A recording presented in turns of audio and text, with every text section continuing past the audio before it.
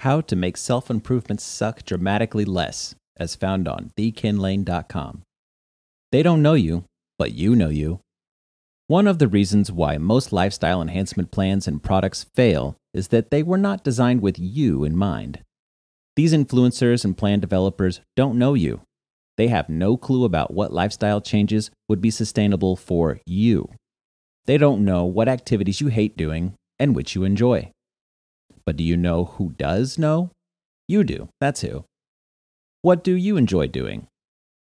To design a growth-oriented lifestyle tailored to your specifications, the process itself must be enjoyable, or at least potentially enjoyable. Step 1. Jot down what you like to do. Bring to mind all of the things you currently enjoy doing, as well as activities you once enjoyed, regardless of their positive or negative implications. Physically jotting these down on a piece of paper or typing them into a document may prove to be helpful. Step 2. Strike through the destructive habits. Recall or look through these activities and strike through all of the activities that are bad for you. These can range from unhealthy habits like smoking or excessive drinking to compulsive social media checking, maintaining toxic relationships, and the like. Step 3. Highlight the activities that are good for you. Regardless of how unhealthy your favorite activities are, there are likely a few that aren't bad for you. Heck, some may even be good for you. There are probably even some that are extremely good for you that you haven't thought about in decades.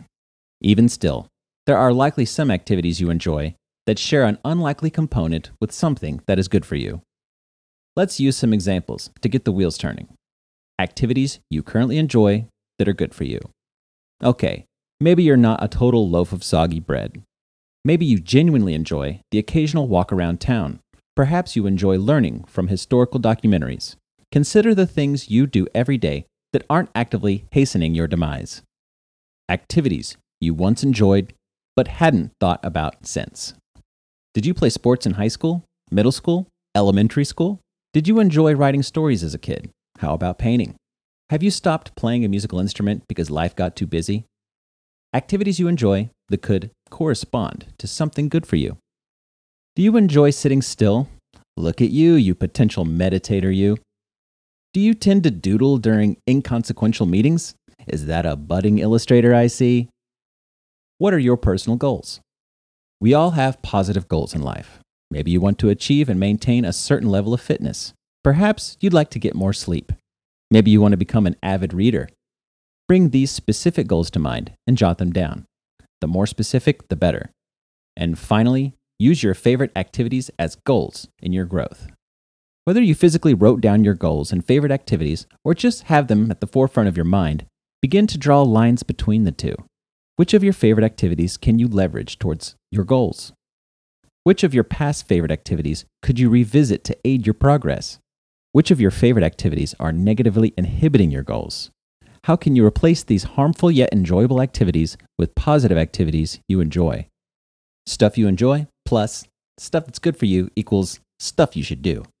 When you leverage your favorite activities that also happen to align with your goals, you can begin to craft a growth-oriented lifestyle you enjoy. For example, I jump rope because it's fun. Fitness is a side effect. When I was in elementary school, in the early to mid-90s, Jump Rope for Heart was on a crusade to get kids jumping rope. I remember enjoying the experience thoroughly. However, once I moved into middle school, where gym class was optional, I didn't touch a jump rope again until I was into my 30s. Why did I pick up jump rope again? Was it because I was at my heaviest of 235 pounds? Was it because I was researching various forms of exercise and found jump rope to be one of the most underrated forms of cardio? Nope. It just looked fun. And it was.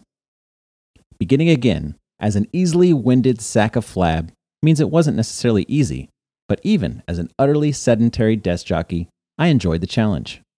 Every week my stamina increased and my body began to change. I had no specific weight loss goal in mind, aside from possibly dipping below 200 pounds for the first time in about 5 years. That happened rather uneventfully because, though the process was challenging, it didn't suck. I enjoyed pushing myself to my limits and leaving puddles of sweat in my driveway. I would look forward to my next jump rope session with anticipation rather than dread. At the time I write this, I jump rope 6 days a week, regardless of the weather, for 15 to 30 minutes, striving to keep an average heart rate above 145 BPM. Is it hard some mornings? Yes. Is it challenging to push through when I feel like giving up? Definitely. Does it suck? Absolutely not. Leverage what you consider fun. Lean into what you consider challenging. Whether you're looking to run a faster mile, lose and keep off a certain amount of weight, or develop a useful meditation habit, utilizing the activities you already enjoy will help you not only tolerate the growth process, but crave it. When you use enjoyable activities to push your journey towards achievement, you pour rocket fuel on your progress. You can find more pieces like this at thekenlane.com. And don't forget to subscribe to thekenlane.com on your favorite podcast app.